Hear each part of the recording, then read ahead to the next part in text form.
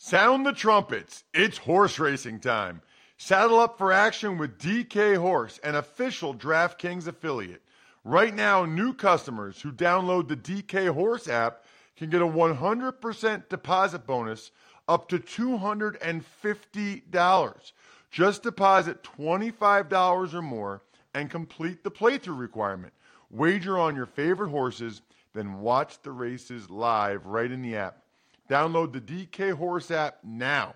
New customers get a 100% deposit bonus up to $250 when they opt in with code RTFP. Only on the DK Horse app. Gambling problem? Call 1-800-GAMBLER. 18 plus 21 plus in certain states to open or access an account and a resident of a state where DK Horse is available. Eligibility restrictions apply. Void where prohibited. One per new customer. Match calculated on first deposit up to a maximum of $250. Deposit requires 2-time playthrough of settled wagers within 168 hours. Bonus released in $25 increments. Deposit and eligibility restrictions apply. See terms at dkhorse.com. It's the Ross Tucker Football Podcast. Oh, yeah, it is. But it's not just any Ross Tucker Football Podcast. It is a Wisdom Wednesday presented by DraftKings, and we've got the general manager of the Cleveland Browns, Andrew Berry, set to join us in a couple minutes. So fired up. Look, I've said it a couple times on Twitter and here on the show this offseason. I think it's time to start talking about Super Bowl and the Cleveland Browns. I think they have a Super Bowl caliber roster. I will ask Andrew if he agrees momentarily. Please check out the show on social media. I'm at Ross Tucker NFL. We are at Ross Tucker Pod. In fact, anybody that engages with the show in any way on social media, Twitter, Instagram, Facebook, I don't care. Like, retweet, quote tweet. I see it all. And you're eligible to win a signed picture or press pass from this past season. I've got the AFC Championship game one still as well. All you have to do is engage on social media or at Ross Tucker Pod, which is the social media handle for all of the different shows. We've been on fire, by the way. All of our shows are the best 30 minutes of on-demand content you can find, either audio, wherever it is that you listen to your podcasts, or youtube.com/Ross Tucker NFL if you want to watch the show, or if you just want to see the highlight clips of some of the other shows. Steve Fezzik was amazing going through the schedule yesterday on the Even Money podcast. We had Warren Sharp, who is he works for like half the teams now, going through the schedule and equities on Monday's Ross Tucker Football Podcast. Last week, we had Michael North from the NFL, who does the scheduling, and Matt Nagy from the Bears. And before that, Micah Parsons, the first-round pick for the Cowboys. At any rate, just make sure you subscribe. It's 30 minutes, 3 times a week in the offseason, 5 times a week during the season. We get you the 30 minutes of football knowledge you need every single day. It's Big Show time. The Big Show. Well, as promised, we are joined now by the general manager of the Cleveland Browns, coming off an excellent first campaign there in Cleveland, Andrew Berry. Andrew, thanks so much for coming on the show. Ross, thank you for having me. Excited to be here. So, obviously, there's a lot of positivity going around in Cleveland right now, and rightfully so. After you guys got to the divisional round, you won a playoff game. Unfortunately, though, I have to start today's show, or at least the interview with you, with 2 really poor decisions on your part. Okay, Andrew? So first of all, why Harvard over Princeton? Just so people know, okay? Andrew and his twin brother both got recruited by all the Ivy Leagues. His twin brother, Adam, went to Princeton, my alma mater. Andrew went to Harvard. Why would you ever choose to go to the second best school in the country when you could have gone to the number 1 ranked school in the world for the last 10 years in U.S. News and World Report? You know what, Ross? I'm already regretting coming on the show. I was going to give you a second chance. I think you can always tell about people based on their life decisions. I was like, no, I'll give them a chance. I mean, it's one mistake going to Princeton, and I'm already regretting that decision as we sit here this morning. But In all honesty, my brother went to Princeton. That was a great university. For us, we just kind of had, different interests, football, school coming out. And, Harvard was the right fit for me. It was an incredible blessing in my life. Met my wife there. And then, playing football there and the opportunities it afforded me after graduation were fantastic. And quite honestly, I wouldn't have thought about going to an Ivy League school if it weren't for football. It's one of the biggest blessings of my life today. So in all sincerity, though, that had to be an interesting decision for you and your twin to not go to the same school. I guess I'm just curious about that sort of life dynamic. And did you think you were going to go to the same place? Was it tough to go to different places, or did you always kind of want to branch out and do your own thing? I think that's really interesting. Yeah, we actually always wanted to go to separate schools. Now, if it worked out that it was the best fit for both of us to be at the same college, we wouldn't have pushed back against it. But for us, growing up as twins, you're always thought of as a pair. And for Adam and I, we really wanted just kind of like our own independence. Like, we really did make decisions independently growing up. And I think that's also just a credit to my mom and my dad, because even though we were always thought of a unit, they didn't necessarily raise us as unit. They didn't dress us alike, or things along those nature, or along those lines. Excuse me. And so for us, going separate ways really wasn't an issue. Probably the funny thing is, a lot of the schools, we did have a fair amount of overlap in terms of the schools that recruited us, and I think many of the staffs thought that was a little bit lip service. They thought if they got one, they would get the other. But we really were comfortable just kind of making our own decisions, the best fit for us. I know we were both ultimately happy with our college choices. Yeah, well, obviously you went on to have an awesome career then, and you've been a part of the NFL for a long time since then. The Colts, the Eagles, among the teams you've worked for. The other thing, though, that I just saw a couple weeks ago that is a huge red flag for me. Is it true that you had a baby the day of the draft? That is true, and I think you're right to question decision making on that one. I tell you what, it was a very memorable draft weekend. Certainly poor planning on our part, but we welcomed our first daughter into the world. Her name's Eden Ruth. She's a huge blessing. Her brothers are slowly but surely getting acclimated to having a newborn in the house. I would say our oldest is doing a really nice job, and our now new middle child is a little bit of a work in progress. But we're incredibly blessed and thankful that she's happy, healthy, and now in our lives. All right, so you've been in the NFL for a long time now. You know when the draft is. You become a GM. I mean, to me, where is the planning? Where is the thought? That's a red flag. I mean, if you were evaluating a GM candidate, you'd be like, this guy has a baby the first round of the draft. Definitely questionable decision making, Ross. I would say that as planned as I try to be in my professional life, probably not quite to the same standard all the time in the personal life, but it ended up being a really nice story and working out really nicely. And we're super thankful to have Eden with us. Well, congratulations, man. I think and all the listeners and viewers know, I'm obviously just kidding. It's tremendous.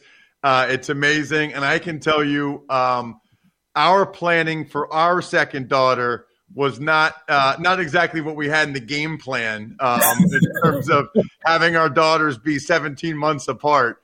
That was interesting when I'm holding the 8-month-old and find out we're having another one pretty soon. So Ross, I'm gonna have to share this because you brought that up. So I'll tell you this: our oldest was born literally the Sunday of the 2017 season opener. So we have a history of this type of decision making. Our second, they're 18 months apart, so we were similar to you, and then obviously our third was on the first night of the draft. So, our decision making certainly is questionable in that regard. So, congratulations, by the way, man. That's amazing. I saw the picture, so cool. And I have obviously some Browns questions, but before I get to the Browns question, I did want to ask you one thing. I think I read somewhere, maybe shortly after you got the Browns GM job, did you say that you believe Howie Roseman is the best GM in the NFL? And if you said that, why? Why do you feel that way? Yeah, I do. And I feel fortunate to have worked for Howie for a year in Philadelphia. I just think Howie's skill set, the breadth, like I think anyone who's been in a general manager's position or been close to a general manager's position has probably an appreciation for just the breadth of responsibilities that are on a general manager's plate. I think oftentimes the role is just viewed as like, hey, just go pick players in the draft, and really the responsibilities are just a lot broader. And I think with Howie, very smart, good with people, highly strategic, and he's a guy who knows, college scouting, pro scouting, contract management, research and strategy, day-to-day operations. And I think it's hard to acquire all those skills, and it's hard to find individuals that are highly competent across all those football operations domains. And I think also just like his track record of decision-making, throughout his time in the job does speak for itself. Look, no general manager is going to be, especially for over a long course of time, going to be, have a banner year every season. But I think, you look at Howie's track record and his skills, he's a guy that I certainly hold in very high regard. Yeah, it's interesting. Obviously, I do the Eagles preseason games and stuff, and he's a guy that is kind of, getting a lot of criticism right now. So that's one of the reasons why I wanted to ask you, because I think it's sometimes people need to be reminded that that other people like you hold him in such high regard. Well, I certainly hold you in high regard based on what you've done so far in Cleveland. And I guess the first question I have there would be, I've said this looking at your roster the last couple months. I've said it Cleveland radio here on my show. I really believe that you guys have a Super Bowl caliber roster, and that it's time to talk about the Cleveland Browns and the Super Bowl in the same sentence, and to not be afraid of that. Would you agree? I think number one, all 32 teams, their goal is to win the Super Bowl and build a team capable of doing that. For us internally, we don't necessarily think of it in that light, Ross. Our perspectives, we're excited about the guys that we've added to the team and the guys that we're going to enter the offseason program and summer training camp with. But at the same time, our mindset has largely been, all right, let's control what we can control on a daily basis. Work hard, get up to speed in our offense and defensive systems, show improvement. And if we take care of the little things when we look up in December, January, February, we'll be pleased where we've ended up. But we really try and keep a much narrower focus, because at the end of the day, like I think everybody's very optimistic at this point in the year. And, each season really is unique. Each season's unique. We're certainly excited about the talent that we have on the team, but it takes preparation, hard work, and then a little bit of luck along the way, ultimately to reach the top prize. It's funny because I think some listeners will hear you say that and say, okay, that's kind of a cliche, whatever.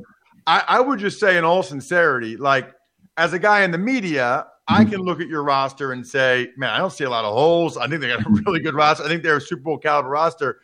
But I can also speak to it when you're actually in it. You really don't look at it that way. No. I mean, like you really do look at, like today, you're looking at guys that you could sign, as tryout guys. You're looking at other areas in the roster.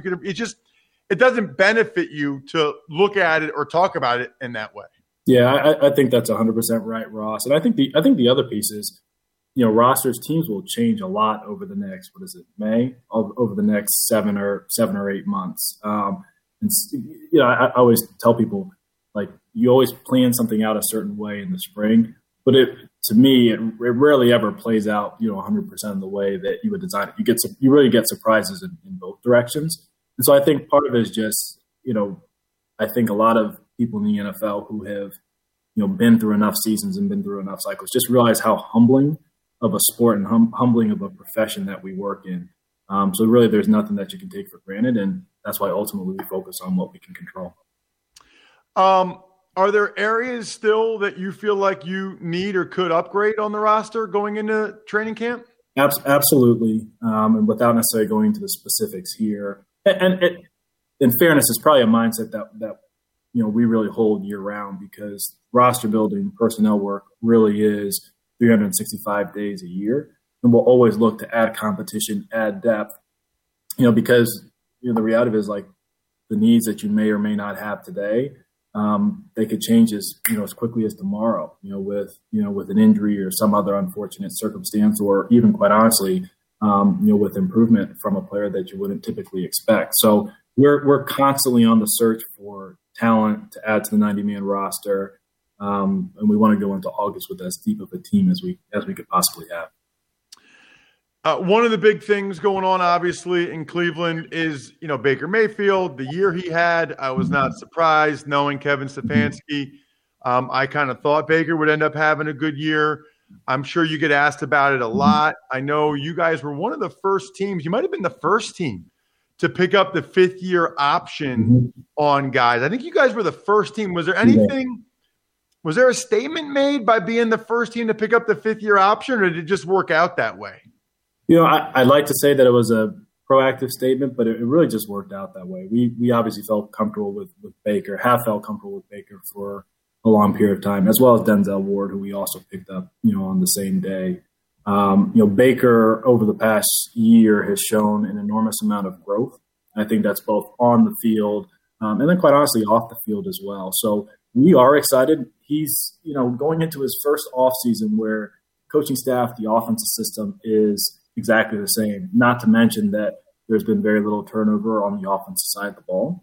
And we're excited about him continuing to make strides under Kevin's tutelage, in this offense, because we think he's a very talented player, think he's very skilled, and, he really embodies, the characteristics that we want within our program. So we're excited about, his potential this upcoming year, and he's been hard at work this entire offseason.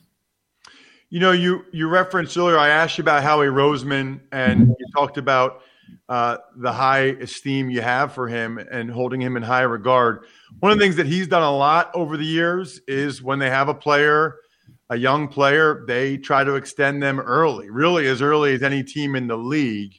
Is that something that you are taking with you to Cleveland, and is that something you try to get done with Baker this summer before the season starts? No, it's a fair question, Ross. And without, I do have, a typical policy that I won't speak on specific contracts in the media in this setting. But I think it is fair to say that is an approach that we believe in terms of, identifying, pillar guys and trying to retain them as soon as we can. Now, that being said, each situation truly is unique. But, we do want to get into a habit of rewarding our own and, identifying those guys early. No different than we did with, Myles Garrett last year. We did that with Kareem Hunt last year. So I think that that's something that you'll see more often than not within our organization. But that being said, it's not a one-size-fits-all approach. We will deal with it on an individual basis. I guess however you answer this, people are going to extrapolate it to what you just said about Baker. But is there a cautionary tale with the trades of Wentz and Goff this offseason and the contracts that they signed after their third year? I mean, on some level, right, those have to be data points. You take into account that these teams did these contracts early and then it didn't really work out the way they thought it would. I think it's maybe a bit too strong to call them cautionary tales, because I truly do believe each individual and then each individual's situation based on the circumstances that are going on in their environment or their organization are different. Obviously it's something that we're aware of, and obviously I'm particularly aware of it just, with Carson. But I would be hesitant to maybe over extrapolate perhaps what happened with those two individuals, for maybe broader implications, moving forward. So I guess maybe the short way to say it is certainly something we're aware of, but we'll make the decisions that we think are appropriate, with our guys, based on the data that we have on hand. Andrew, last question. I'm just curious, Did you play against Stefanski? Like, did you have any relationship with him before you guys started to work together? Because it's funny, he came up to me before a game I was calling one time and introduced himself, and so we made the Ivy League connection there, kind of similar how you and I did it at Eagles training camp a couple years ago. Had you guys, I'm sure you've been enough places, had you guys made that connection years ago, or was it kind of your first time being together? So we didn't play against one another. Kevin, I think we might have missed each other by maybe a year or two. He's a little bit older than I am. In terms of a previous relation, we really got to know each other after the 2019 coaching search here in Cleveland, where he was one of the finalists. Got to know him during the interview process, and then we really stayed in touch from that point forward, and really just kind of developed a good friendship. So that was really actually helpful, when we were both going through the interview process here in 2020, and it did create a level of familiarity before we got into these roles and started working together. And quite honestly, Ross, it's been a lot of fun. I think Kevin's a great guy. He's super smart, very genuine, and he has a great sense of humor. And you spend so much time together, GM head coach relationship. You spend so much time together on a daily basis. That it's great when you have someone that you genuinely enjoy being around and you have a lot of fun at work with. Because look, these are hard, stressful jobs, and when you feel like you have a true partner, in the building, it certainly makes it a lot better. Andrew, thank you so much for the time. I really appreciate it. No problem. Thank you for having me, Ross. I appreciate you. Really enjoyed talking with Andrew Berry. I knew I would. And it's funny, he's good. He really is good. Like, he can't come out and say, yeah, we're going to win the Super Bowl and stuff like that. I think he's very impressive in the sense that I thought they were notable answers without necessarily saying things that would make headlines. But, the Baker contract stuff, I thought the funniest stuff was when I questioned his decision-making about the baby at the start. Speaking, by the way, and I was obviously joking. I think most of you know that. Speaking of questionable decision-making, how are some of you still going to airports or hotels without using a VPN like ExpressVPN? Brian, my producer, is in a hotel right now using ExpressVPN right now, because using the internet without ExpressVPN is like going to the bathroom and not closing the door, which, by the way, when I was like in 7th and 8th grade, my high school took all the doors off the stalls. I remember distinctly sitting on the toilet doing my business in 7th grade, and in came the 6'4", 225-pound senior captain tight end. He looked over at me and just laughed and kept walking. That was bad. That was a bad feeling. That's what it's like to not have ExpressVPN. Don't be like little Rossi sitting on the John getting made fun of by the senior captain. Secure your online activity by visiting expressvpn.com/Tucker today. That's expressvpn.com/Tucker. You can get an extra 3 months free. expressvpn.com/Tucker. That's a true story. My mom actually went to the principal and said, "What is going? Why don't we have doors on the stalls?" And I guess people were going in there and graffiti or smoking or whatever. So I had to poop in public. Anyway, we should probably move on now. expressvpn.com/Tucker. Tuck's Takes. Hey, Ross, biggest move since Monday morning belonged to the Philadelphia Eagles. They signed veteran pass rusher Ryan Kerrigan, 1 year, $3.5 million. They also traded a 2023 sixth-round pick for cornerback Josiah Scott from Jacksonville. Brian, you're not going to comment on the 7th grade poop story? Oh, everybody's got one of those. Really?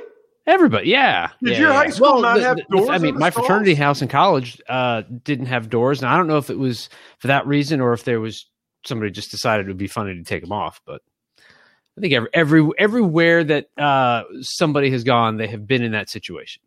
You know what's funny now is now that you say that, I remember being at my buddy's fraternity at Penn State, and they didn't have doors on the stalls. And I think there were multiple reasons why they didn't want doors on the stalls in a fraternity house in college. But I remember it was like, what was actually weird then, Bri, is how normal it was. Right. Like you would just talk to the guy while he was taking a dump. Like he's just sitting there and you just like have a conversation, and it was totally normal. Let's talk Eagles. There's no real good transition there. The Eagles are trying to make sure they're not doo-doo this year. I said this on Twitter. I'll say it again here at Ross Tucker NFL. I thought that was a statement signing by the Eagles. And there are people, Brian, that are like, oh, yeah, statement what? Like that they're going to be washed up like Kerrigan's washed up? First of all, I said this on Monday. Hard to explain in words how much respect I have for Ryan Kerrigan. 156 out of 160 possible starts over the last 10 years. Are you kidding me? I mean, he's played through broken hands, all kinds of things for what has been usually a terrible team, or at least not good and dysfunctional in Washington. So much respect for that guy. But here's why I think it's a statement move. The Eagles have been pretty open about the fact that this is a transition year. New head coach, new quarterback. They take a lot of salary cap pain this year. They have a lot of draft choices for 2022. But this signing is proof they are conceding nothing. Nothing. They still believe they can be competitive and win that division this year. I don't blame them.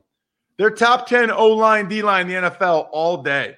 Maybe top 5 O-line and D-line in the NFL if you combine them. You have those two things.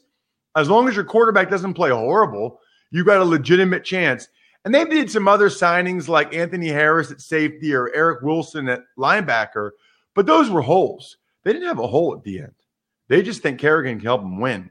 They do have a hole at corner, which is why they traded for Josiah Scott. It was a 4th-round pick last year by the Jags. That's kind of a unique trade. And already trading in 2023, that's as far out as they'll let you go. Tuck's Takes. Speaking of the Jags, they cut running back Raquel Armstead, who missed all of last year with complications from COVID. Right, and he got picked up, by the Giants off waivers. So Raquel will get another opportunity.